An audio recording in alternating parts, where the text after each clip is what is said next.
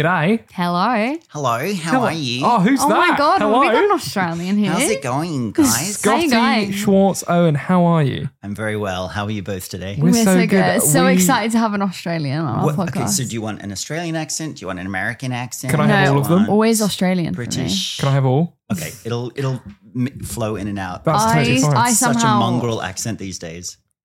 I Getting a little bit somehow closer. accidentally always do an Australian accent when I'm around you. Like it just it creeps into my speech accidentally. I have to hold myself back. Scotty is not only a best friend, quite literally, and have known for feels like years at this Forever point. now. He is the third member of the British Tea Party podcast officially for today. He's hosting with us today, Congratulations. Nice, thank you. You may not- No audition or anything? Nothing. We just you're want straight you. in. It's a You're straight in. offer. This was straight to offer for this. We're going straight to That's series. actually very appropriate for the episode today. It is very appropriate because Scotty is a superb, wonderful, incredible person, but more importantly, dancer. And you were in the West End. Ex-dancer, yeah. Oh, come on, you can still point those Come on, feet. point those I've feet, seen darling. I think if you can't touch your toes anymore, that kind of rules you out of... You're incredibly modest, and I'm going to pull you up on it every time that you're modest in the next 30 seconds. But can you run us through what you did in the West End and as your dancing career and performing career and theatrical career? Sure. I actually started a little late with dance, and then I went to the Australian Ballet School, which is the top institution for training in classical ballet in Australia.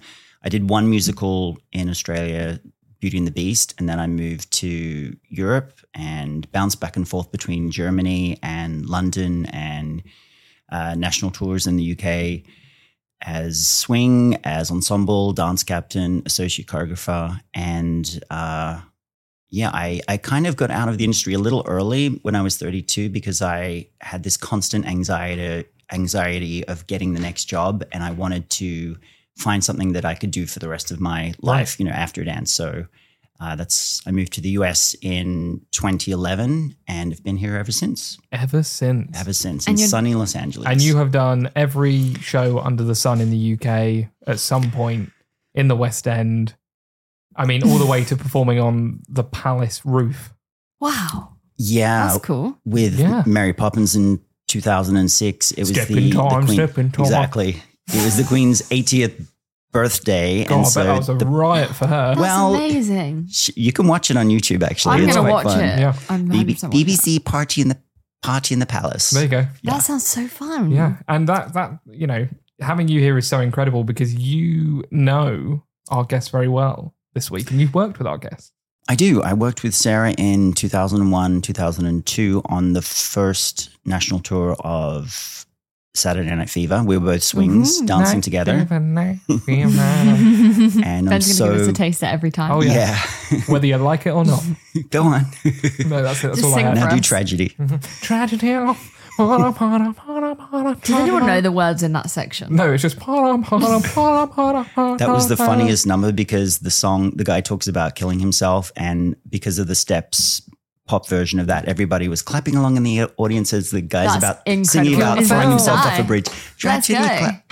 That's incredible. Do you have a favourite show? And it can be one that you've worked on. And then I also want to know what your favourite show is at the moment. This is a great question. A favorite show, only because I did it a few times, would probably be Disney's Beauty and the Beast. It was my first year-long contract. Incredible. And then I ended up putting that show up internationally for Disney at one stage. So that's definitely got a tender spot in my heart for, the people. You remember different people and different things that happen backstage. Yep.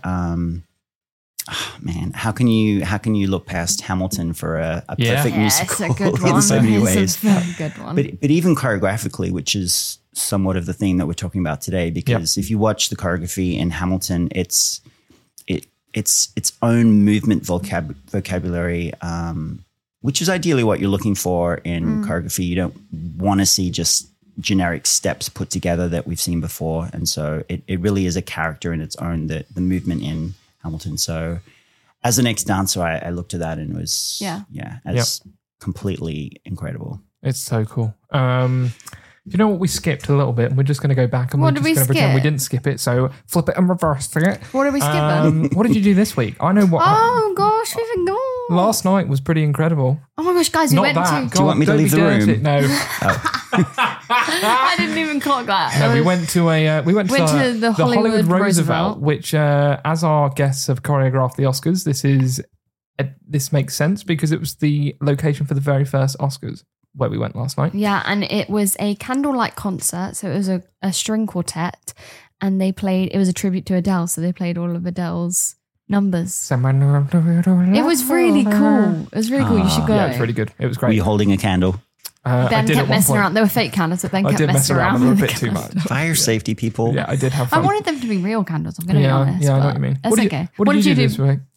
Let me see. I cleaned my house. Oh, we love that. Oh, you know. had you had us over for a pool party. Oh, guys, if you need a pool party in LA, call Scotty and Jonas. It was the best time ever. I had so much fun. Yeah, It was what a so fun nice time. to see you guys and to meet Jenna's family also who are Yeah, here they visiting. had the best time ever at that pool party. Yeah, and we played too many rounds of Mario Kart and had a We great time. played telestrations, and now my parents have purchased telestrations for us at home. So Look what you've done. Look what you've done. I hope you're Which happy. version? The Well, that's what I was saying. I think the UK Is it the version after will hours be the one? different. rated. Oh my god, can we rated do R. that one? No, there's an after hours one. I want that one. Yeah. That Not for would this be podcast, so though. fun. Right, guys, this week we have two formidable leaders in the Unbelievable. choreography world. They started as dancers. They have worked in film and television. They're they a power have worked couple. in the West End. They have worked on Broadway. They have choreographed for the likes of Harry Styles, Charlize Theron, Beyonce, Hugh Jackman, Jimmy Fallon, SNL, to your going. favourite shows like Back to the Future or Frozen. Have worked with Scotty on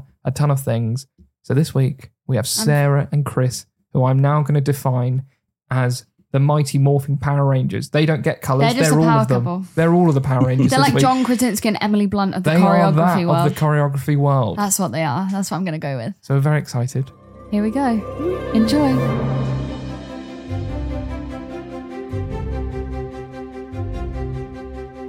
This episode of the British Tea Party podcast is brought to you by our friends at British Corner Shop.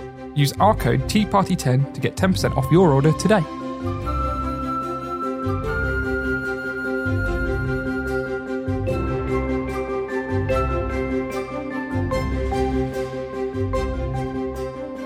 Can you just repeat that, please? We'll do an intro in a sec, but we can go can we straight just from start there. with that? Oh, just driving over here just now, and this is how synchronous the world is. And probably haven't heard that song in a long time, but Sophie Ellis Baxter's "Murder on the Dance Floor" was just playing, and Sarah was, I'm going to say, lead dancer in that music Look video at you. because That's incredible. you were very amazing. featured. When I That tell song you, is incredible. I don't know how or when this has happened, but my brother has an amazing group of friends. There's like 8 of them. And at every wedding or every event or anything, for some reason, That song. they all choose to put that song on 3 times.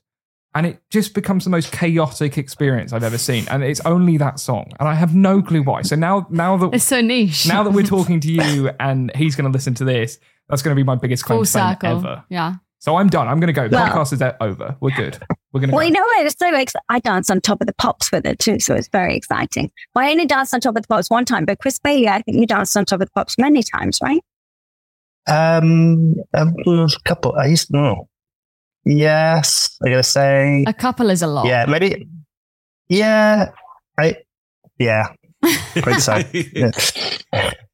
Yeah, I Chris used to even bunch does a of Peter Andre, which is even better than Yeah. Sophie Ellis. Oh, that's pretty Oh, cool. Yeah. claims to fame. This is Yeah. These are amazing. Yeah, big it was- flexes. It was me and Louis Spence were his backup dancers.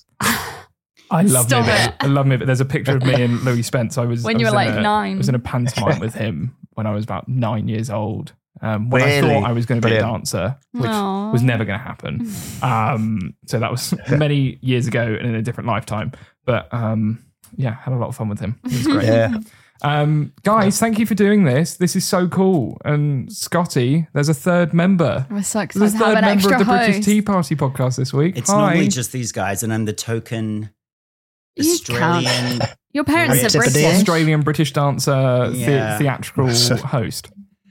That's your Yeah, official that's title. you. Well, also because I've worked with both of these guys in different capacities, and so maybe I have a little bit more of an insight into You do. some kind of what's it like to be a choreographer questions. Other than the dumb ones you'll get from us. No. Yeah, we'll be like, so how do we dance? Left foot in front and right foot, right, guys? But before we do it, can you thank you, but can you both just say hi, say what you do, say who you are, because it's so cool to have you. I'll go first. So Sarah Glitzy, I'm originally from Leicester. That's near me. Chris is from Leicester too. Yeah, I'm going to have a very cute story how we met, but we'll tell that later. But we've been living in the States since 2008. We came when the economy just crashed. It was like perfect timing. We came for a Broadway show, and then we were on different visas, and I'm sure we'll get to all of that. And then we thought we were just coming for a year, and 15 years later, and a New York apartment, and have a child, and we had a dog and a cat, and life just opened up in this magical way. So, Chris Bailey, go. So I'm Chris Bailey. I'm also from Leicester. I'm from the north side of Leicester, and Sarah's from the south side of Leicester. And I'm a choreographer. Currently got a show on Broadway, Back to the Future, and Sarah modestly left out that she's also a Broadway choreographer. She had 2 shows this season, Almost Famous and Shocked. And that's what we do. We choreograph and direct and produce things. And on this side of the pond in the USA. I mean, that's incredible. That's potentially the best intro I've ever heard. Just to drop, we've got three shows in this season, 3 of the biggest shows this Literally season as well. Ones. I mean, Back to the Future, Shucks, and what was the third one? Well, Almost famous. which was a big movie, but it closed. But it was with the fabulous Cameron Crowe, which is incredibly exciting. I mean, that's so cool. And I mean, so cool. you've already seen Back to the Future. Oh yeah, I love I've Back not to had the the pleasure Future. yet, but I'm very So excited. fun. Guys, Did you see it in London, or did you see it I on saw the it in Broadway? London. Great. I went with my parents because my dad is a massive fan of the films, and he's not a musical person, Great. but everyone else in our Right. household is, and so we went, and he It's the literally perfect loved middle ground it. for your family. He loved it. Literally the perfect middle ground. Yeah, it was so cool.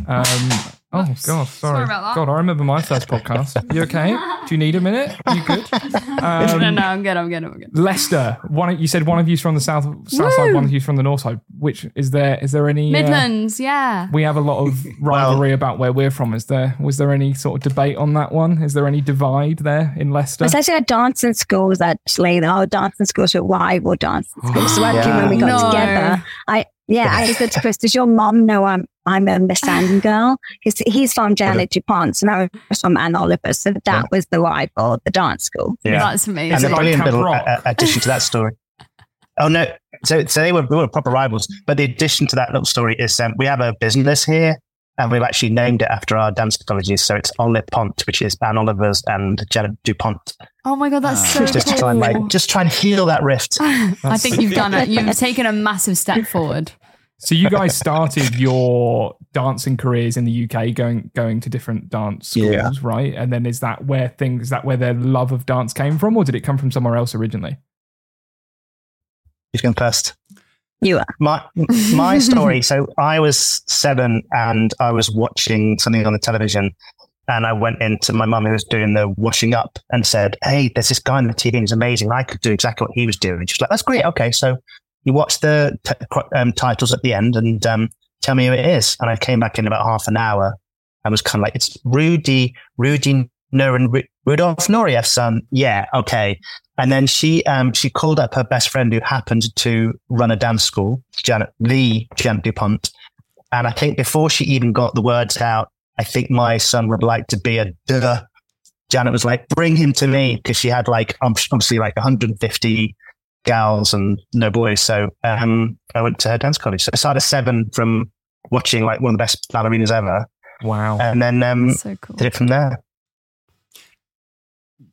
And my little story is actually my sister, who was 4 years older than me, was actually much better than me.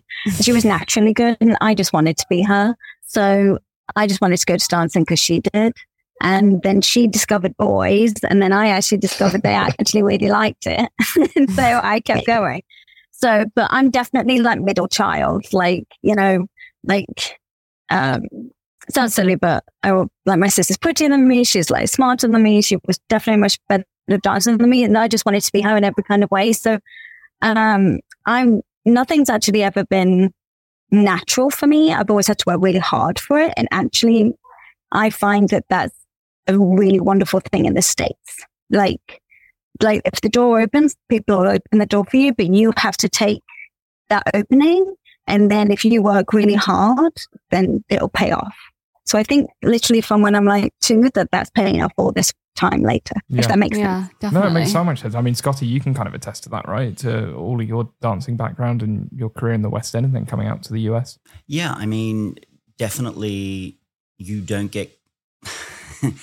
That's a little bit of a touchy subject, but you don't get cast just for being pretty always. You have to be excellent at what you do. You have to have a track record. You have to have an excellent work ethic, but also, I mean, probably increasingly now people can attest for you. So for instance, a casting agent can say, oh, I've used that person before, or you may speak to another dance captain, another director, another choreographer when you're making casting choices. But yeah, I think you can generally, you guys would be able to talk about that more. You can see how somebody's work ethic would be mostly from an audition, how they handle that, how they handle being in a group.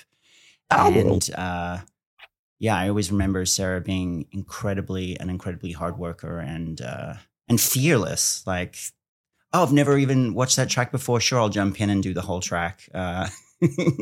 Yeah, our child did like that. I feel like that's dancers to a T, though. I think every dancer I've had the privilege of knowing or coming across it's that fearlessness where they're like, I'll do it, that's fine. And it's just flawless most of the time. I honestly think this is coming from someone that's not the best dancer in the world. I love you dearly, but you do have 2 left feet and they are quite heavy. Definitely. No, he's not wrong. It doesn't come naturally to me at all. I've done it my whole life, which is the weirdest thing, but I've always been that person in the background that's like, I can keep up, I can do it. But I've always thought it's like, well, that me saying this is like the hardest thing in the world, but also the scariest thing in the world. I would go on stage, happily act, happily sing, no problem. But to go on stage and dance is something that I'm like, that is absolutely terrifying. Well, I also, to jump ahead a little bit, the fact that you guys choreograph as well, I find that even... That's a lot. There's such a responsibility there. I mean, something that I was so interested in and wanted to ask is, A, how do you get approached to do the shows that you do on Broadway? And B, when they approach you, what's that timeline like? Because, you know, you're choreographing a whole show. Do they give you the music and say, come see us in 3 months? Or are they like, we need to see something next Friday at 12, and if not, you're out? Like, what's that process like for you guys? I can talk. Because actually, like, theatre's not entirely for me, like a third of my year is like television and a third of my year is events and a third of my year is theatre. So something that works very well for me personally is that I'm like resident choreographer in SNL. And so literally, like, a great quick story, but this is probably like 5 years ago, but I got a call Thursday night. Like, said, apparently you're the girl that can make a lot happen really quickly. Are you free for the next 2 days? And this was literally 10 p.m. at night. And I was like, yeah. I went in the next day. I met Jimmy Fallon at 2:30. And they were all there. And it was the first time the show was going live on both coasts. And they were like, we want to do something like really big. And we wanted to do it to this song, go. And then that's literally all they know. And then you're like, okay, so what if you really want to do something fun? Like Chris could come out of this door in this moment. And then, I know, we could have camels come down the corridor. And you just like start spewing shit, like in the moment. And this was going on air on that Saturday night. And you got called at Thursday at 10 o'clock. This is Friday afternoon. Yeah, this is 2:30 January, Friday afternoon. And it's funny because they kind of go, that's funny. They're like, flat. And you're like, okay. And then like, half an hour later, they were like, okay, this is a place of yes. How many dancers do you think you need to make this epic? And I was like, well, if you want it to be epic, you need to have 100 dancers. And they said, if you have 100 dancers here by 5 p.m., you can have them. So this is in 2 hours. Oh my goodness. So I got 86 dancers, I think, there in 2 hours. Like me and Chris, like literally Chris was with me and we just went, you know, like on our phones. How do you even like find like inspiration to be like, okay, this move. Like, that is the thing for me. I'm like, where'd you get the moves from? Well, no, but then the thing is that then it's actually the point of the story is like, the dancers get there at 5, you just stop spewing, and you just stop. doing it. And then, but in theatre, like say for instance, something like Hamilton or even Back to the Future, Chris was attached to Back to the Future for like maybe 7 years before it happened. Wow. And like, there's like 3 workshops, there's an out of town, then there's the London production, then there's New York, and the show actually gets better and better and better and better each time. Mm-hmm. So you're obviously not working on it for 7 years, but you're working on it bits and bobs throughout that whole period of time, and you isolate thinking about time. it for 7 years. Yeah. So for instance, something like SNL, which is like this 4-minute number you make happen out of your ass. And naturally, because you're only just going on instincts and not overthinking things, it's actually really great. Whereas sometimes in theatre, you can overthink it like so much, and you get so much feedback from so many people and so many voices. Sometimes it can turn into something, not all the time, hopefully not too often, but something maybe that's a little bit in the middle. Whereas if you're just reacting and you have to make it happen really quickly, and sometimes that is maybe more wonderful than this, but they both have their pros and cons to the creative approach to them. But does that make sense? Yeah, I mean, it just sounds like you're just completely relying on instinct and trusting your gut and going back to your training and your creativity. in those Intuition. situations. Yeah, exactly. Which is so cool. Yeah. And also on that, I'm assuming the SNL is the cook in the kitchen, whereas in most theatrical productions, there's 10 opinions and then there's more that aren't necessary. Yeah. Whose opinions are there? I don't know the behind the scenes it's a of political this. minefield, right? I'd love to know. There's quite on a musical, there's quite a team. So there's like the writers, and that could be, in Back to the Future, we have like 3, right? So we have a book writer, we have 2 songwriters. There's a producer. Luckily on Back to the Future, there's like one main producer that everything channels through. But on a show on Broadway, there can be like 12, 15 producers that all have an opinion, and all have a love. Like, I love that bit. I love this bit. Well, someone else is saying like, get rid of that bit, get rid of that bit. Oh my god! So you have to tailor to a lot of taste. There's also a director. There's also a designer, and the designer of the costume, designer of the sets. Back to the Future, the same person. But there's a lot of voices and they all have an opinion. And particularly a lot of the stuff we do in theatre is problem solving. And you're trying to figure out like, how do we make this happen while we're also doing this massive scene change? So we covered that. And invariably that falls upon the choreography department, because we have a lot of smoke and mirrors. We have 16 dancers or something. We can kind of keep everyone busy with their eyes while something's happening back there. And but things do get diluted, because someone might be like, oh, that feels a little edgy, or that feels a little like near the mark, or, if you're trying to do something humorous, and you're trying to sort of keep everyone happy, but not get to in the middle. The middle is beige. We want to stay away from that. We want we want the extremes if we can get them. Yeah. So that's why theatre, but also because it's a long process, it's like an uphill battle sometimes, whereas if it's a tricky one on a TV gig, it's 2 days and you're out. Right. 2 days, okay, that was a tough one. Move on. Whereas theatre's tough. Going back to your question, is that how do you get those jobs? There's different ways. I've auditioned for jobs where someone has said, we're looking for a choreographer. We're going to get 3 choreographers to do a workshop. And then I would get 2 or 4 pieces from the show, and then we'd make something up. Like, for example, I did a sort of like almost famous, very short running show called Getting the Band Back Together. And it was funny as hell. They just couldn't get an audience. And I remember having a meeting with the producer, Ken Davenport, and he was like, I want you to choreograph some numbers from the show. And he said, which ones do you want to do? And he sort of said, these 4. And I said, I want to do these 4. And he said, well, they're not even numbers. I said, that's my job. I'll show you what a number could be. And it was really useful, because there's some things that weren't in his imagination of being big production numbers before, that I showed him that, like, actually these could be really awesome.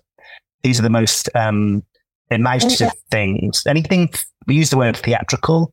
So anything that it comes out of someone's mind and there's suddenly no parameters anymore.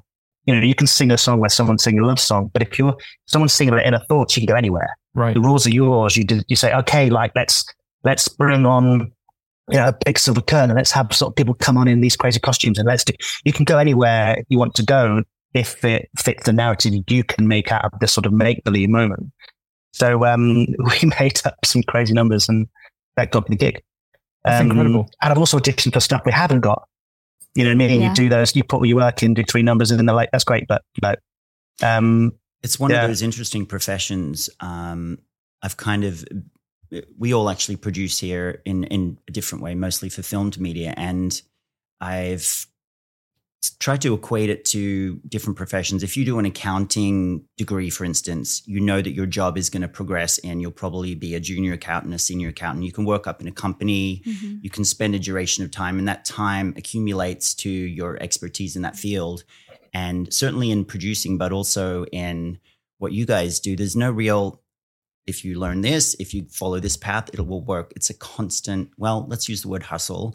It's a constant hustle to how do you make it in as a successful choreographer. And so there is no real strict path. There's no rule. There is no framework that you have to follow. It's constantly finding different avenues. And what are some of the more interesting avenues that you guys have found that, I guess, networking as Brits in the US, how does that factor in for you in getting work? And how was that transition, just to follow up from that on the back end as well? Well, really quickly, our story. So we moved to the States in 2008 on O1 visas, like separate O1 visas. And we know moved that world. Yes, then we moved for a Broadway revival of Wicked June.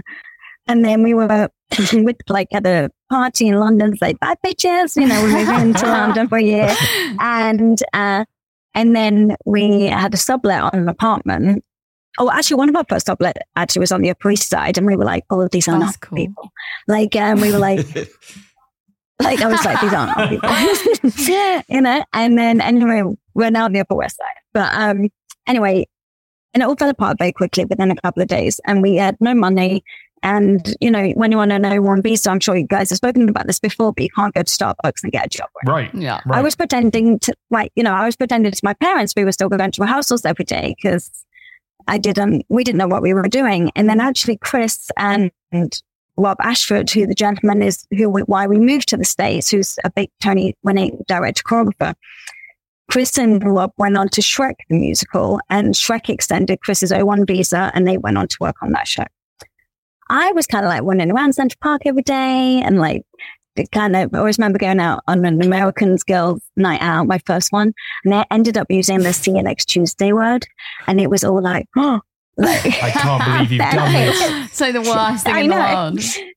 Literally, and I will never forget, I could even tell you the bar we were in, and it was really like dead silent. You could hear a pin drop. It was just, but then obviously I said it a number of times, and then again, because I just got really nervous and just kept saying it. Anyway, tangent. And then anyway, we then got our green cards, and then we just stayed, and just things started evolving. I danced on Broadway in many shows. And then I was dance captain, and then Chris was associate to Rob, who we worked for. And then Chris started doing his own things. And then I was assistant to when Chris was associate, and then I became Rob's associate. And then we did we've done so many gorgeous things: opera, Tony Awards, Oscars, films, Broadway shows. We've really done everything. Rob is a huge, incredible. We're very lucky. Rob has been. I was going to say, you've got to be in the right place at the right time. But then when you're in that right place at the right time, you've got to know it's an opportunity, and you've got to know to seize it and then go for it. There's so many people we know that are much more talented than us aren't still doing this. And sometimes it's because it's a tough road for a bit. And then you get an opportunity, or it's like a glimpse of an opportunity, and you just have to kind of put your heart and soul into it and take the risk sort of thing. The idea of the journey, there's so many, if you talk to a lot of different choreographers, there's so many different journeys. I actually remember writing letters to producers on more regional theaters, because I didn't figure out I would get a Broadway show straight off the bat. And I remember writing the letter, and it's I'm an up and coming choreographer. I've been working for Rob Ash for X years.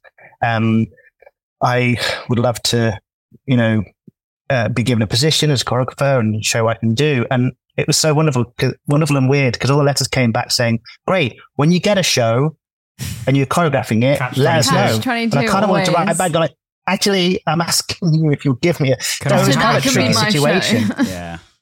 That's incredible. Yeah. And then it's, because you have to remember a lot of these productions, they're expensive. So people don't want to take risks on someone who's not tried and tested. So what is we've both done it in a sense where we've been an associate for someone notable and someone quite brilliant. And that gets you then known in certain circles. And then eventually someone rings you up and say, hey, listen, in fact, it did happen. If I can't get him, could I have you? It's like, yeah. You know what I mean? It's kind of like that happened once to us. At that point, everyone's sort of like, well, if you're with them, then you must be great. Like you're good enough for them, then you're good enough for The us. snowball effect. At least just schooling through a particular wealth of knowledge that, some of it must rub off on you in a way, sort of thing. Yeah. And then after that, then it's all on you. Sorry, honey. I was just going to say, what the main goal is when you do something, if you get asked back, you've done okay. If you don't get asked back, then you need to look at yourself and be like, okay, what do I need to do? You know what I mean? So we've been lucky in that sense that people asked us back because we're pretty good at what we do, but also we make sure we are lovely and treat everyone the way we'll be treated, and Also, we go to I was going to get to it. Like, you go to these parties and it's like, oh, your English, you're so adorable. Yeah. And then, they just love it. And then, oh my God, I love your accent. Yeah, you ham it up. Yeah, you ham it up. It's marvelous. It's extraordinary, darling. And then all these things. And then they say, oh, I should connect you with Chris Bailey. So I'll email you guys in the morning. So then you'd be like, dear Chris, you possibly mentioned last night that you might possibly would like to meet up for coffee, but of course I would never expect a thing. But if you did possibly have the time, and then see why this epic email of 10 sentences just full of apologies. And then one lady said to me, are you emailing everybody like that? And I said, well, I just don't want people to think I expect anything. And they said, happy to hear from you. What do you want? Goodbye. They were 4 sentences max. And I was like, was that so abrupt? And it's so funny now because if somebody emails me and I see the length of the email and I'm like, oh God, what do they want? And then I'm even go blah, blah, blah, blah, blah, blah. Yeah, out. But that took us ages to learn that. Yeah. But it took us ages to kind of dilute that out of us, Hi guys. Are you a British expat missing the taste of home? Or perhaps you're just a lover of all things British? If so, then you need to check out British Corner Shop. British Corner Shop is your one-stop shop for all your favourite British treats, from Jaffa cakes, my favourite, to Walker's crisps, and even Heinz baked beans. They have it all. And the best part, they deliver straight to your doorstep, no matter where in the world you are. But here's the cherry on top. British Corner Shop has an exclusive partnership with none other than Marks & Spencer, one of the UK's most iconic brands, and you can now indulge in the finest offerings from M&S without leaving your home. Whether it's a comforting cup of tea that you crave or some delicious buttery shortbread, British Corner Shop has got you covered. Plus, they offer fast and reliable shipping, so you don't have to wait long to get your hands on your favourite British goodies. So, do you fancy getting a box of British happiness delivered to your door? Not me or Ben included. Then use our code TEAPARTY10 to get 10% off your order today. So, what are you waiting for? Head to britishcornershop.co.uk now and satisfy your cravings for all things British.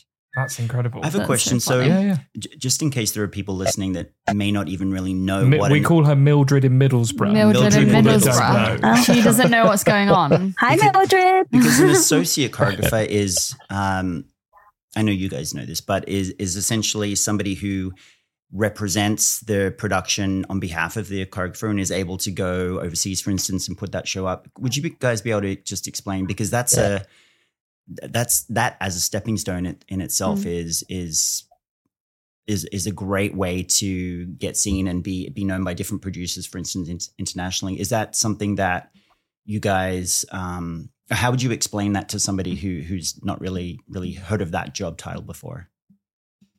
Well, Chris, you can talk about it from a creative point of view, but I'll talk about it from a logistical point of view. So Frozen the musical, I was associate choreographer on that.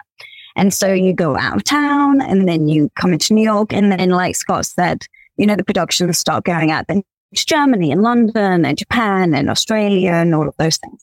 And then it's your responsibility as the associate to go and you go out and do all the initial casting and then you slim it down right to the last few for each track.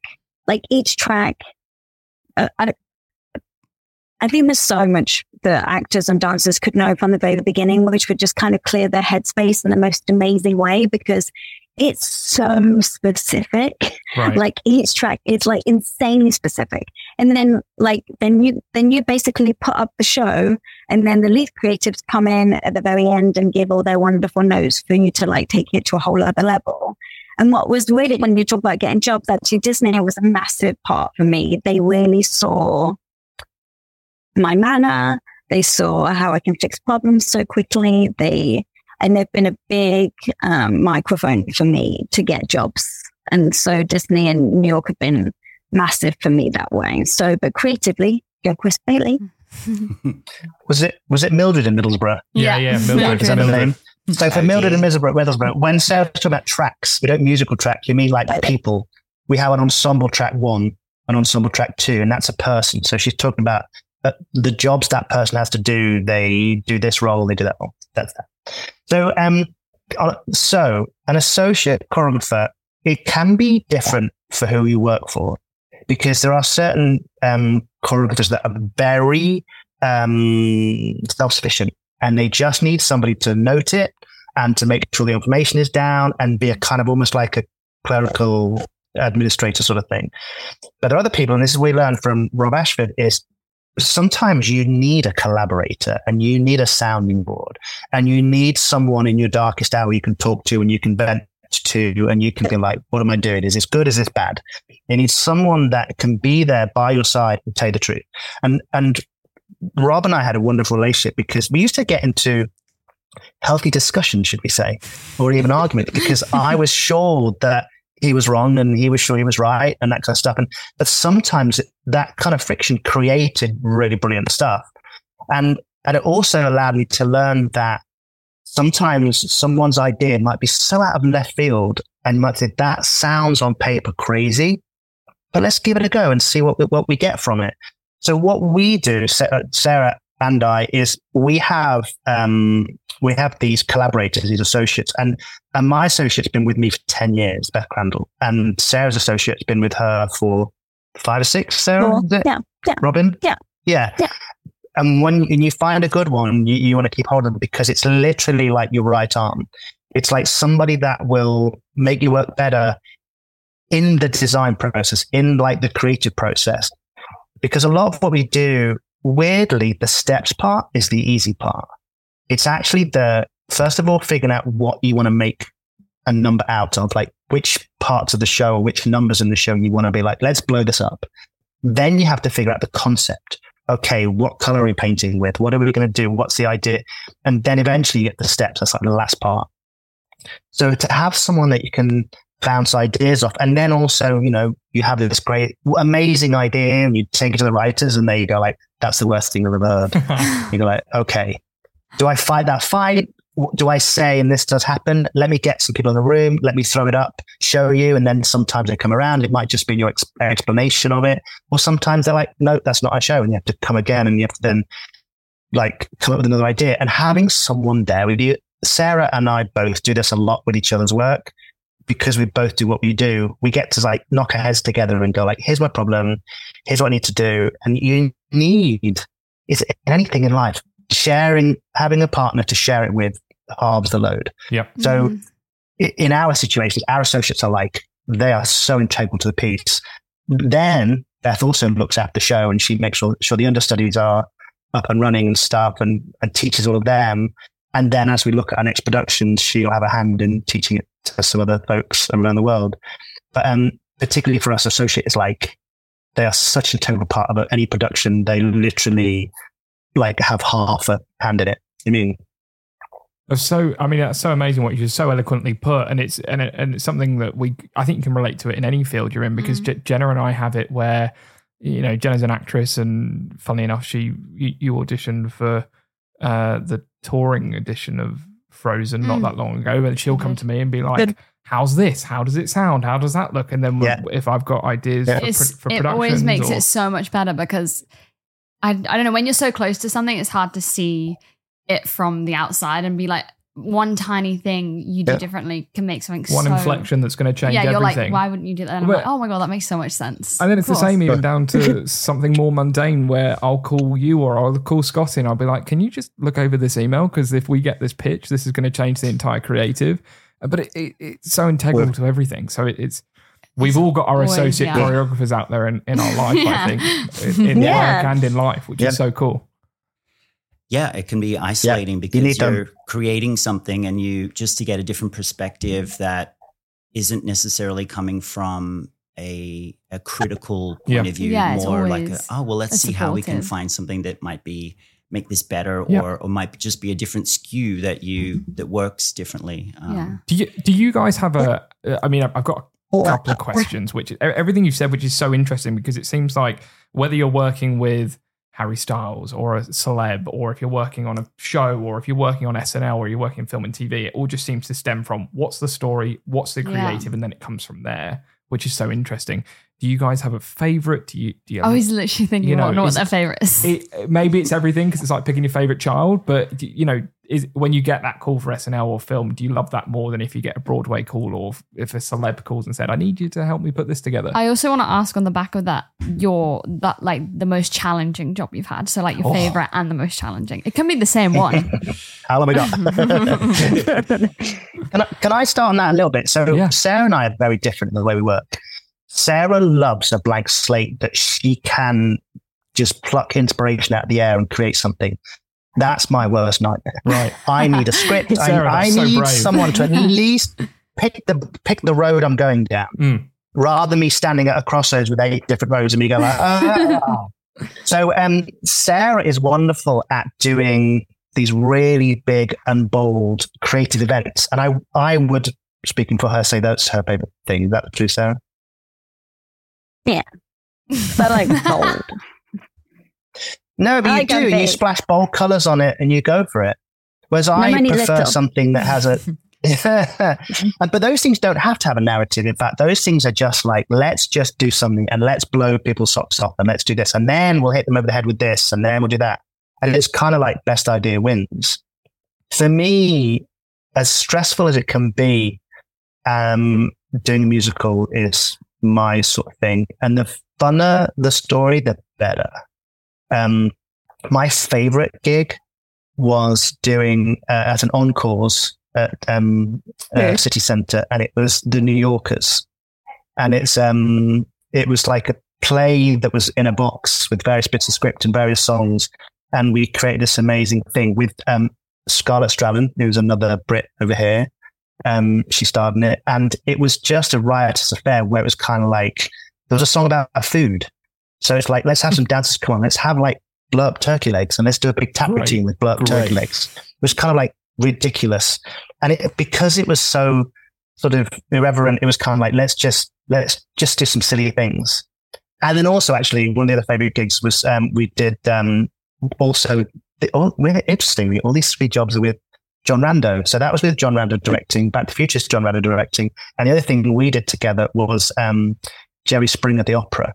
Off Broadway here. And that again, it's just like best idea wins. It's just, let's be utterly ridiculous with this wonderfully, but utterly ridiculous production. And I like it when it's written down, but it's wild. It's like, okay, I can top that with someone flying down an angel suit from the ceiling sort of thing. You know what I mean? Yeah. I see that. Yeah, and I tend to and Chris and I are very like, it's interesting. I'm all heart and stomach. Like, you go to dance college when you're 16 and I'm like, I would say I'm not educated, like down on paper, but I'm very emotional. Chris Bailey. And so I'm all heart and tummy, and I actually won't overthink things. I'll just let my body tell me. I'll just be like, just sit. And then I'll just be like, I'm just bored. And I'm just so bored, or I'll be like, oh, yeah. And I'm just like loving it. Like, I'm very like like this. And whereas Chris will be like, yes, down on the page it says this sentence, this blah, blah, blah. And I'll be like, I know it could say that sentence, honey, but I'm just bored. So like, how can we mix it up? And when we used to work together, like when we were with the children at Ashford all the time, but now we don't work so much together because sometimes it can be a little bit like this, but again, in a wonderful way, Chris Bailey, friction equals gorgeousness. But I'm a bit more of American, like I'm like, yes, and whereas we were just with a bunch of Brits actually at the weekend in the south of France. Sounds so special. Oh, look at you. And, oh, darling, we won a super yacht with a friend. It was very fancy. I know, we didn't pay. Anyway, but we were with a bunch of Brits and they're bringing their like hedge fund actually from London to New York. And we were talking about from a creative point of view, it's amazing to be with American dancers because you can throw an idea at them and they go, yes. And then they just go for it. They don't care if they're on the right foot or the left foot. Like they just like give it to you. So creatively, you can work out really quickly if you're onto something or not. Brits will be like, well, am I on my right foot or my left foot? But they're going before me. But like, they just can't, like, they just won't throw themselves in there. Right. But this gentleman was saying it's actually a really beautiful thing to have Americans and Brits together because the Americans will say yes. And this is me and Chris now, Twitchy. I'll be like, yes. But Chris will be like, yeah, but, blah, blah, blah, blah, blah. And I'll be like, oh, God. Like, he's like coming up with the problems and I just want to go for the win. Yeah. Like I've turned much more American that way. That sounds like balance. With the pair of you. Yeah. Right. And a great compliment as well to one another. Yeah. Yeah. I mean, it can get like, we always say like, I went to watch Back to the Future. Like I give Chris Bailey on my notes. Like Chris will come watch my show and he'll give me all his notes. But we're the only people that are going to be like brutally honest with each other because we want the best for each other. Yeah. Sometimes a bit too brutal. But so much to the brutal. But I just want it to be brilliant and I want it to be, and like as a Maris is like a big client of mine, like gorgeous bags. So and cool. like we would do, but we were doing a musical last year. I won't say which one. And this one work affair, it was like dilute your ideas, dilute your right. Just dilute your ideas. Whereas the Mares were like, go bigger, go bolder, go bigger, go bolder. And I was like, yes. And we were like in New York having like this only like, and I just love those moments in New York and you're like, only in New York would this be happening right now. What did you do for them last year? What was the go bigger, go bolder? They were doing this amazing event where they literally just moved their flagship store from 62nd in Madison to 63rd in Madison. Oh, like you do. And and they closed down the entire block. We had like a whole musical from the new shop to the old shop and celebrating. There's 3 musicals, really. It was amazing. That is so it was cool. on it. Yeah, it went to 100 performers. It was, that was the one. They're the things that I'm like, I just go to bed and I'm like, I'm so happy. Whereas, cool. Yeah, but in the musicals, which I also really, really, really love, but you can be like, oh God, like, that's rubbish. How can I fix it? Or how can I get those people to see that it's rubbish? And like, how can we fix it? Or like, it's so vanilla. Or like, and then you're like, I know I need to shift it up. I know you mentioned that you have your associates, right? And they're the ones that kind of are your extension. But when you've done a show like that that's going to do a run on Broadway, do you let them know that you're coming, or do you sneak in just to check up and sit in the audience and go, let me go and have a look, guys? Just need to check they're keeping up. And then do you go backstage and go, guys, I've got to sort this shit out? Well, Chris's show is actually much more specific than my show. Actually, down on paper, I always said this, that the kind of dancers or creators, like maybe I would have done Back to the Future and Chris would have done Shocked, like probably like a few years ago, because Shocked is more actor based and you just have barrels and planks and you're just trying to make magic out of barrels and planks. Right. But actually, we're kind of doing the opposite shows. And Chris's show is like a full, huge dance show. And they have to be very specific on their numbers. So Mildred, like there's numbers across the front of the show and you have to like line yourself up for tracks and like numbers and all that stuff. Whereas my show is actually a bit more, very much more looser, and I like them to bring themselves to it and kind of like, because they're all very individual. So my show's actually much looser than, and actually I don't want them to clean it up too much because it's just so gorgeous when they're all coming across. Whereas Chris, and Chris, I don't know if you would tell the cast, but you'd definitely tell Beth that you were going, right? Yeah. It's sort of, I've done both. In London, particularly, I go back, say I've gone for some auditions or something and I'm going to the show. They tend to know I'm coming, but I did do one time when I didn't tell them I was coming. And it is interesting because obviously when you are there, people want to do the best for you. They want to show off for you and stuff. So it's not quite the show that you would see every night. And sometimes it's too much. It's like, okay, that was like kind of, a special occasion and we need to just sort of like make it real sort of thing. So it's good to do a bit of both. It's good to sort of like catch people. The first job with everything is to make sure you have great people and you don't have to check in on them because they're all going to be doing their thing. They're all pros and they're all giving 100%. You know what I mean? But obviously you got to pace yourself for 8 shows a week. So you can quite validly have a conversation with somebody and go like, I can see that you're saving yourself. Just make sure on that moment, that's not when you're standing front and center, don't save yourself there. That's like, go for it. You know what I mean? Yeah. You can have those conversations because you do. I mean, people have to get to 8 shows a week vocally, 8 shows a week physically. And we're not always to break them. They're humans and they're flesh and blood. So, and we have given it's a hard show. So it's a lot in people's bodies. Would you say that there's you've mentioned about the difference in like approach from the dancers, but would you say there's a big difference in workflow between things that you've done in London and things that you've done here? Yeah, massive. Like Americans love to celebrate. So we just naturally have just more jobs, like literally just more jobs in the States. That's why we've stayed. Yeah. Like Americans love to celebrate in the most wonderful way. And so budgets are bigger, like ideas are bigger, bigger. It's just bigger, and so, but actually we left 15 years ago and I'm about to go back and direct my first musical. Oh my gosh. Wow. And I'm just, that is little so cool. Plebe from Leicester. Can you tell us what that is, Sarah? Yeah, can you tell us? But literally, no, but I was there, when was I there? Like I was like April, I went back for casting auditions and went to the Umbrella Rooms, which is like this like audition place. But I literally, I left London as a swing, right? And then that's so cool. And then I came in, I had my scarf, and I was ready, and like I was, and anyway, but these people are coming in to audition, and you're like, oh my gosh, I can't believe you're coming in to audition for me. This is like so exciting, and but Chris really has taught me the kind of leader that I wanted to be, or just naturally to be. Chris is so beautiful at the front of the race, man. He doesn't make it about him in any kind of way, and he just only makes it about everybody else in the room. And he just doesn't have the answer to a question. He says, I don't know, let's figure it out together. And Chris has really taught me that. And so it's just been so lovely to like have these 15 years here, and especially being a swing for a really long time, because you get to like be at the back and observe so much.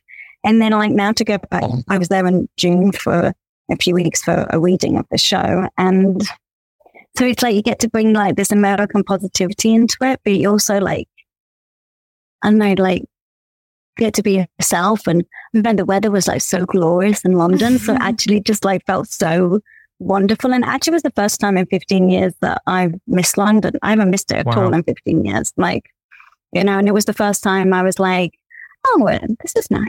Tea break, biscuit, tea, like that. And like just the whole, like work, like especially musicals, like it's a machine. 10-minute break is 10 minutes and not 1 minute over 10 minutes. Whereas in London, it's like 16 minutes, 18 minutes. Shall we start that? Like doing it's just like, it's much more casual. And so we have just found, and it's fine because we have a son who's 4.5 German, and he's got this horrible like accent, well, cute accent, but he's like half English, half American, but like, Mama, I can't do that, but can I have some water? And then, we're like, you can have some water, and Chris and I keep each other very honest, but it's just been, I couldn't really ever see us moving back home. So we've been you found your forever home. Yeah, and we love, and it's funny with LA, like we've always been in LA like January, February for the Oscars or like doing a film or something. And of course, being in LA in January is like amazing, you know, Perfect it's like, temperature. who doesn't want to be there? Yeah. But we've never been there not working. And there's something about, and it's funny too in New York, the community, especially the theatre community, is astounding. Like, I always say when people move over or move to New York, like it takes 2 years and there's so much you always want to get in someone's family. It's like, so you want to get in our family. Like so many actors and dancers take care of Jonah, and because they're so invested in Chris and I, they're so invested in Jonah, which makes him so magical, you know, and there's so much free things on a Monday night. Like you can sing in a cabaret, you can dance in a cabaret, you can become parts of people's families, like on Monday nights. Like you want to be a part of doing all this stuff for free, you know, and it's just so embracing. Like we'd never met more generous people in our lives when we moved to New York. Anybody would do anything for you. It was kind of like, it's so and magical. everyone stopped. It's a lot. Yeah, it is. It is overwhelming. No, exactly. And we're trying to pay it forward now that we have the opportunity to.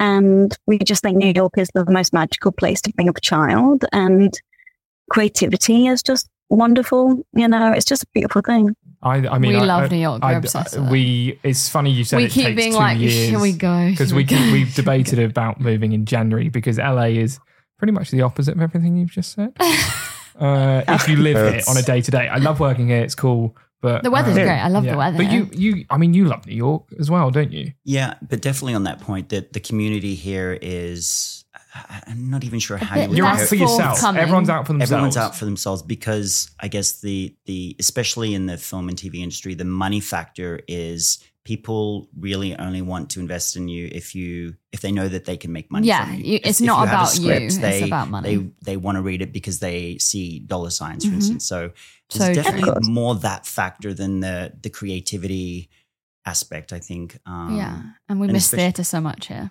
Oh, but I will give some credit to LA for what they're trying to create here at the moment. This Broadway in Hollywood marketing campaign is doing quite well, and we've seen a lot. We went to New York for a weekend to see Parade, Prima Facie, and Goodnight Oscar, and it was like the best weekend of my entire life. We got really lucky with the weather. It was incredible, June and it was in Celsius. It was like 25 degrees Celsius, and it was glorious. It was incredible. Yeah, it was the best weekend. But yeah, it's pretty nice. But New York has been, and it's fun. You know, I know people say that about LA, and it's funny with Brits too. You know, you're like kind of Aussies, like some of my dearest are Aussies,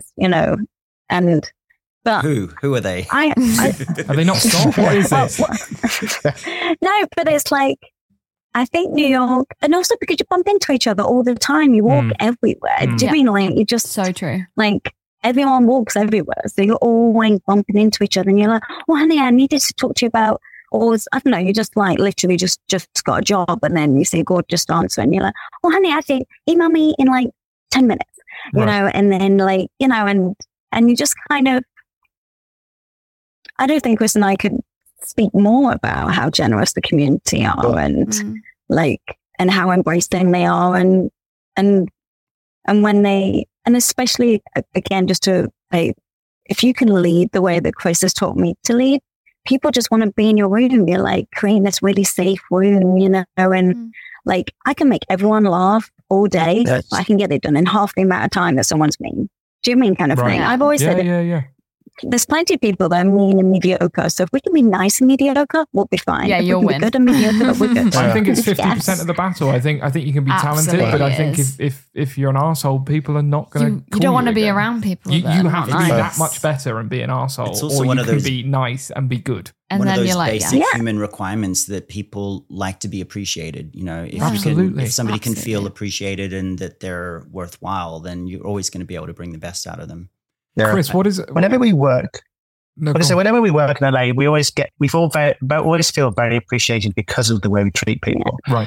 I went and did a great. We're doing a lot of name dropping today, but I went and did a great thing over there, and it was a Gucci campaign. I just picked that name up. Sorry. So heavy. And so And I met this amazing, we work with him now, Glenn Luchford, this brilliant artist, photographer. And so I went over there and it was kind of, he's British, yeah. He's from, where's he? Birmingham? No. Brighton. There you go.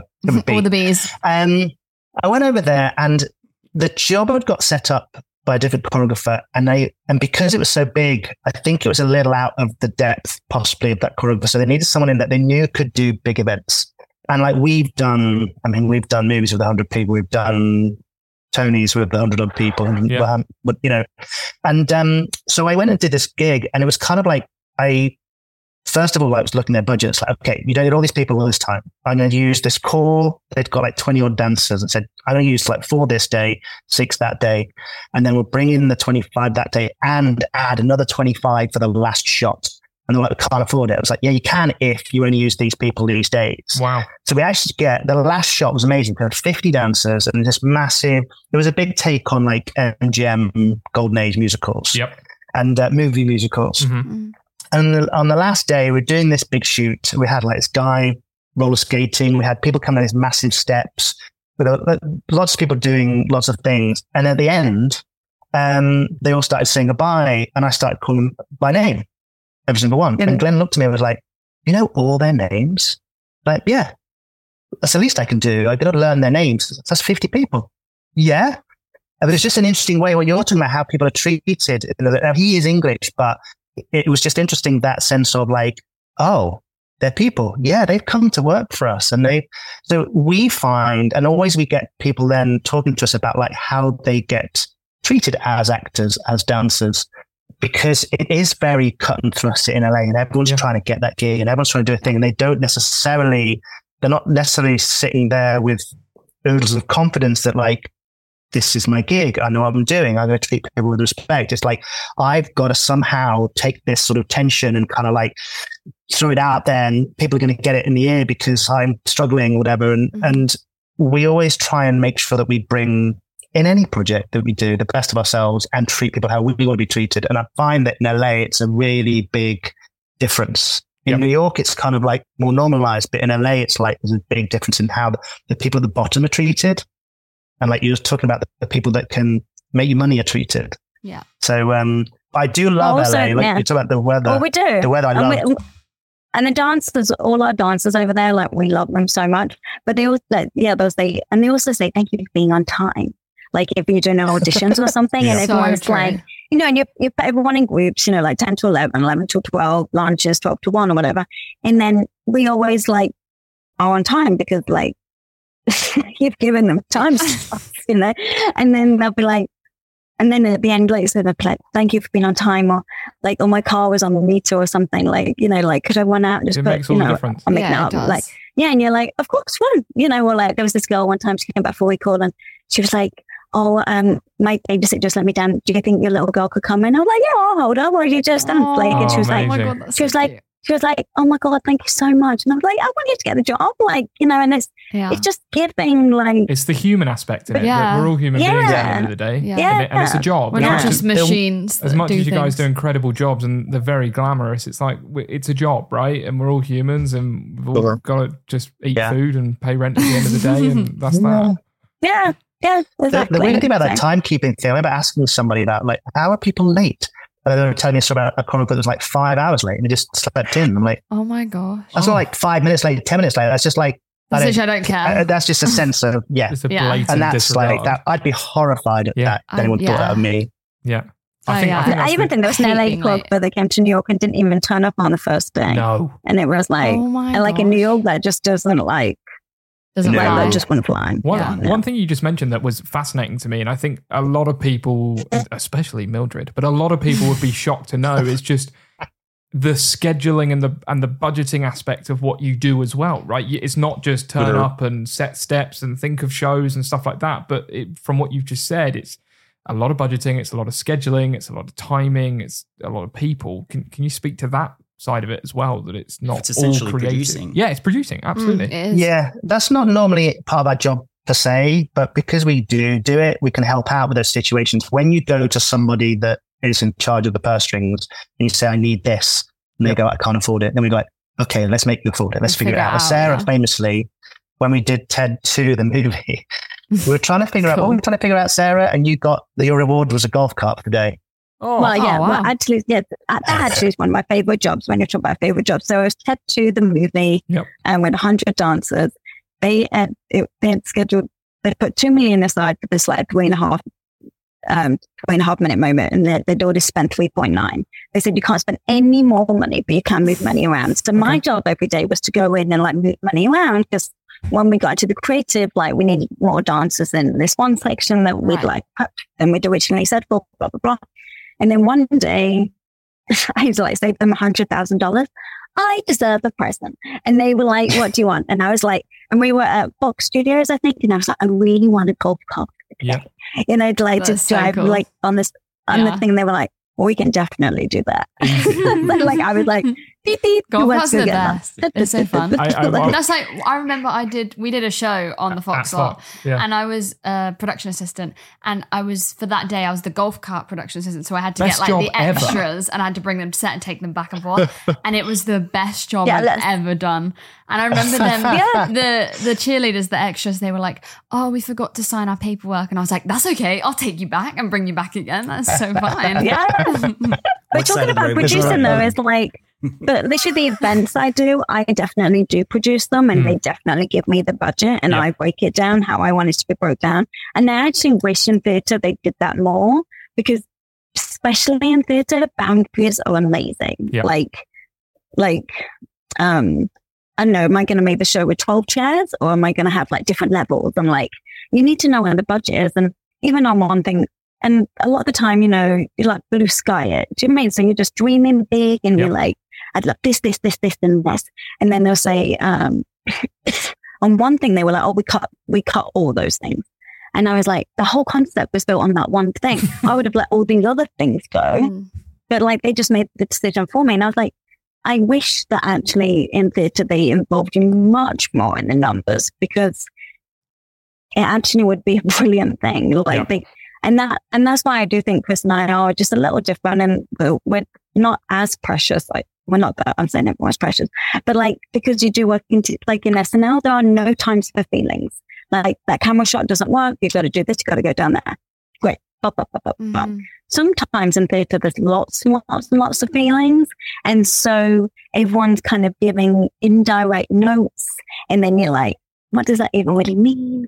Like, and even though I'm small in English, some people think they have to like kind of tap dance around me. And I'm like, be direct with me. Like, I can solve the problem so much quicker if you just direct with me. Why not reacting to what you're looking for? Got it.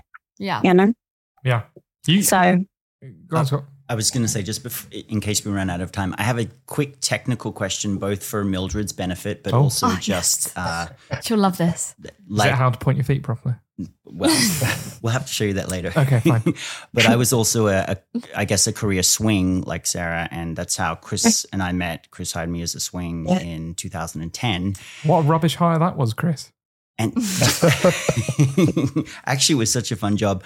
But a swing is so an ensemble for a musical, a swing is almost, I hate to use that word, understated, but they learn all of the ensemble tracks and are able to jump in, because what happens is people get sick, people get injured, people go on vacation, ensemble members step in to understudy certain roles, and then a swing has to jump in to understudy or cover that track. Yep. And you both said you have slightly different methods, maybe a little less structured versus structured. How do you convey to your dance captains and your resident choreographers that once a show is set, it needs to stay as it is? And I asked from my perspective as a swing, I did lots of shows where that conversation never happened. A swing is trying to jump into a track myself, maybe, and it's changed. And the cast member then says, oh, you're supposed to do this bit, but that wasn't set from the beginning. How do you convey that as also as a safety factor? Because there's a lot of moving parts, there's sets, there's props, there's things that are moving around. Is that something that's important to you in your swing teams to convey? And how is it different from the UK to the US? Shall I go, Sarah? Yeah. So that's a great question, because let's take Back to the Future, for example. there's like two numbers where what I like to say is everyone has to channel their inner rocket, where it has to be the same. That you the same as a person next to you. Every move you make, they're dressed the same. You know, it's supposed to be like a Broadway number where everyone is doing the same sort of thing. But a lot of the other numbers, or most of the other numbers, I want individuality. I say to them, I want it to be a group of individuals that happen to be doing the same steps at the same time, but bringing your individuality to it. So all the time, my associate Beth asks me to clarify all these moments. She said, is that important? Is that important? Is that important? If, for example, a swing is on, and they may not have the same skill set. They may not be able to do the backflip, but they may not be able to do the big whack kick. Or they have their own skills that they do, or they can do a backflip. And it's like that moment, as long as you're in that spot, is yours. Like you do treat it as if you were the person that were on every night and do it. Because I personally love it when people express themselves on stage. It's going to have longevity because people, you're not just kind of like, you know, reading a thing verbatim. You're actually expressing yourself, and it's more interesting to do. So then you have a much more of a fun time doing it, and which then makes it more interesting to watch. So I always encourage most of the time that people, as long as they're in the right spot, because yes, you don't want anyone hitting anybody else, like the right spot on the stage, then embellish away. Some of my catchphrases are: "Do pop the head, Cassie." You know what I mean? Like, do stand out. So but it does depend on what show, because there might be another show where everyone has to be the same in everything, you know, the same colors, the same kicks, the same everything. But it sort of depends. But what we'll do, we'll have a running commentary with the associate and say like, that's free, that's free, that's free. You know what I mean? And then the same. Riffing off that, they can't embellish there. Sorry, Henry. But what I was going to say, what's tricky to navigate for the swing. I always remember being in Mamma Mia in London for like 20 years ago, and there was like a freestyle section. But the gentlemen that had maybe been in the show for like, you know, 4 years at that point, they wanted to do what they did every single night. So you'd be like, I'm gonna mix it up, you know, and they'd be like, oh God, you know, and like, you know, I was like 19 and pocket. And, you know, and like, so for the swing, it's a really like, you want that person to like love you going on with them, but like, and then you're like, but that's not set choreography. Like, you know, it could be this, or this is set choreography. You're not meant to do that. So it's a tricky mindset for like the swing to navigate to. It is massively understated, Scott, and like swings are not paid anywhere remotely near what they're meant to. And it's interesting, like Chris wasn't a Chris swing like the way that we were, but even when we do the Tony Awards and special performances, I'm always like, swings are in, like, which costs the producers more money for the swings to participate in the Tony Awards and things like that. But it's so important to like roll out the entire company that the swings are taken care of, because they are saving the show 50 weeks of the year, you know, and they keep spirits going in the most wonderful way. And some of my bestest friends are still swings from like 20 years ago and stuff. And it's such a special bond. And it's, but just quick tangent. I did this podcast about being a child in pantomime dancing and how that's taken me to this point here. And I thought you guys would find that interesting. Isn't that funny? Oh, yeah. Where can we find that? Where is that? I want to hear it. Was this gentleman, Martin Ballard, Radio Leicester.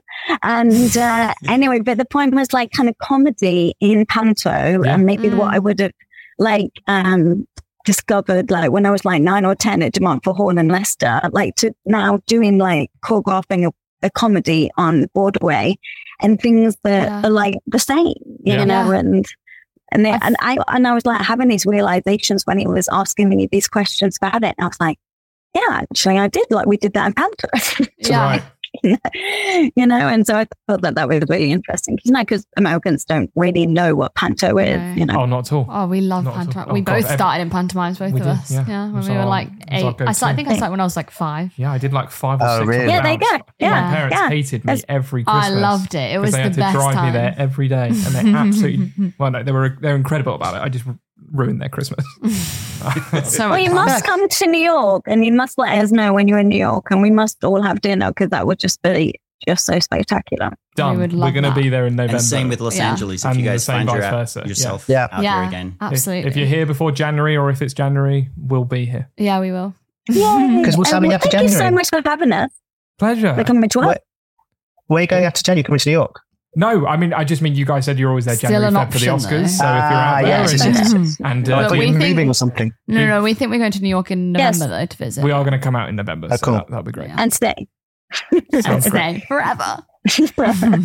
But guys, thank you so much. This is incredible, it's been incredibly incredible insightful. It's been wonderful, and we can't wait much fun to meet you in person properly at some point. And congratulations to you both again for all of your successes and your inspiration. And it's such an admirable thing to up and coming choreographers or other industry professionals that want to be you.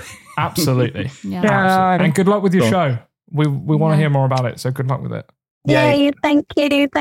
And who knows, just like anything, just be a nice person, right? And just like, always. That's what we're just trying to teach our 4-year-old, I just want him, I don't need him to be a genius. I just need him to have impeccable manners, So you could teach people a lot older that. So I think that's great. Yeah. As you said, don't be anyway. CUNT.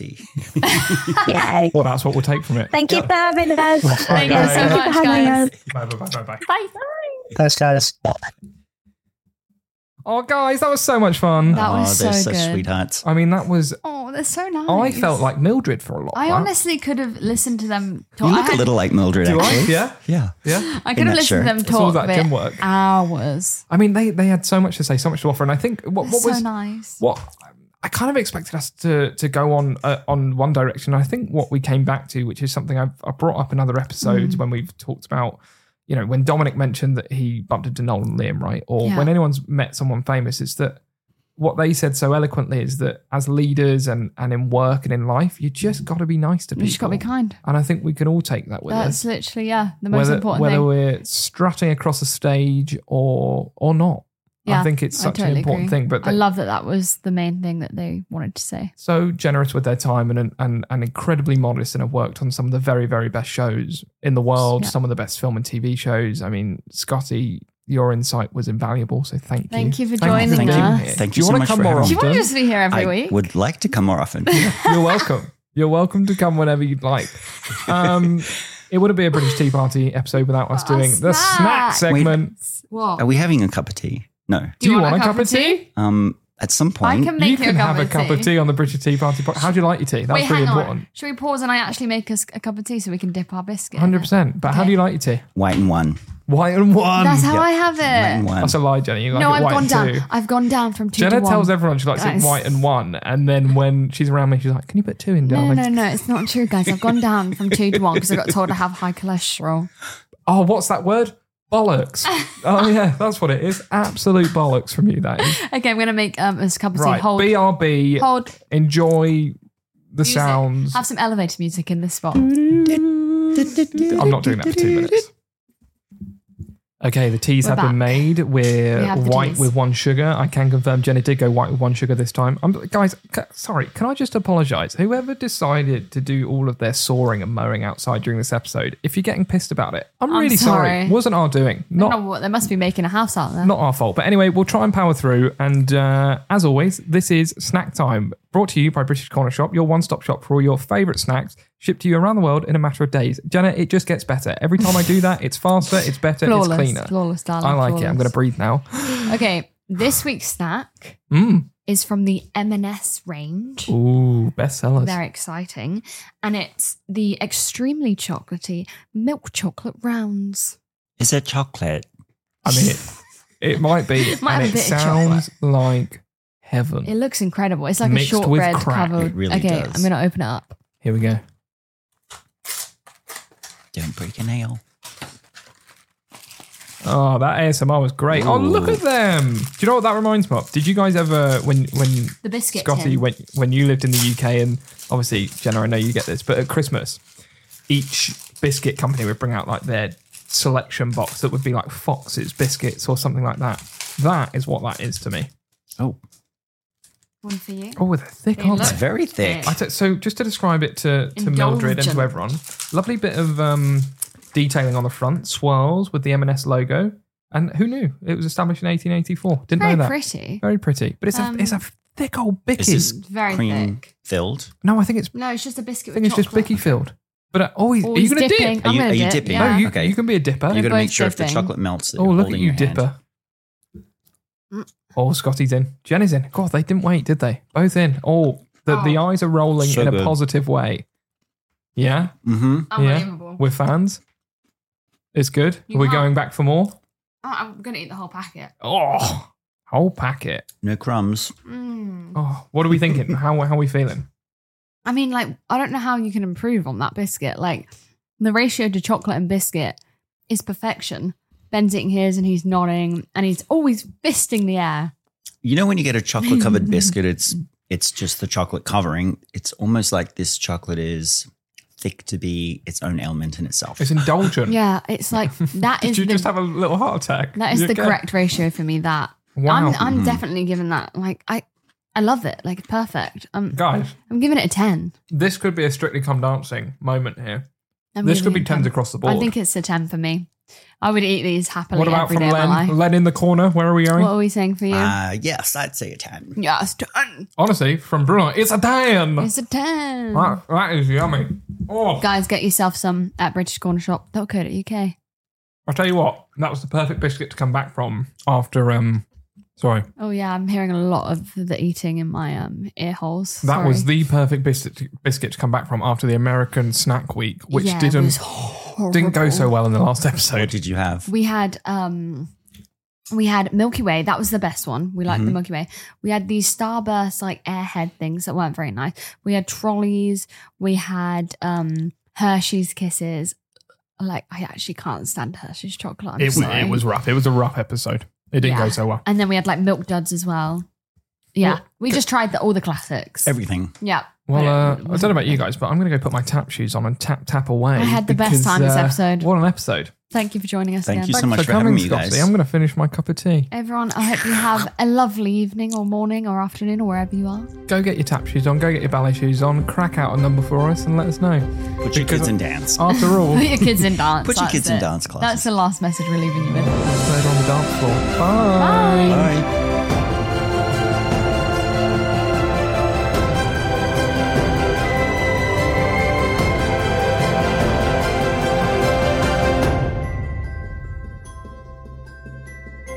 This episode of the British Tea Party podcast is brought to you by our friends at British Corner Shop. Use our code TEAPARTY10 to get 10% off your order today.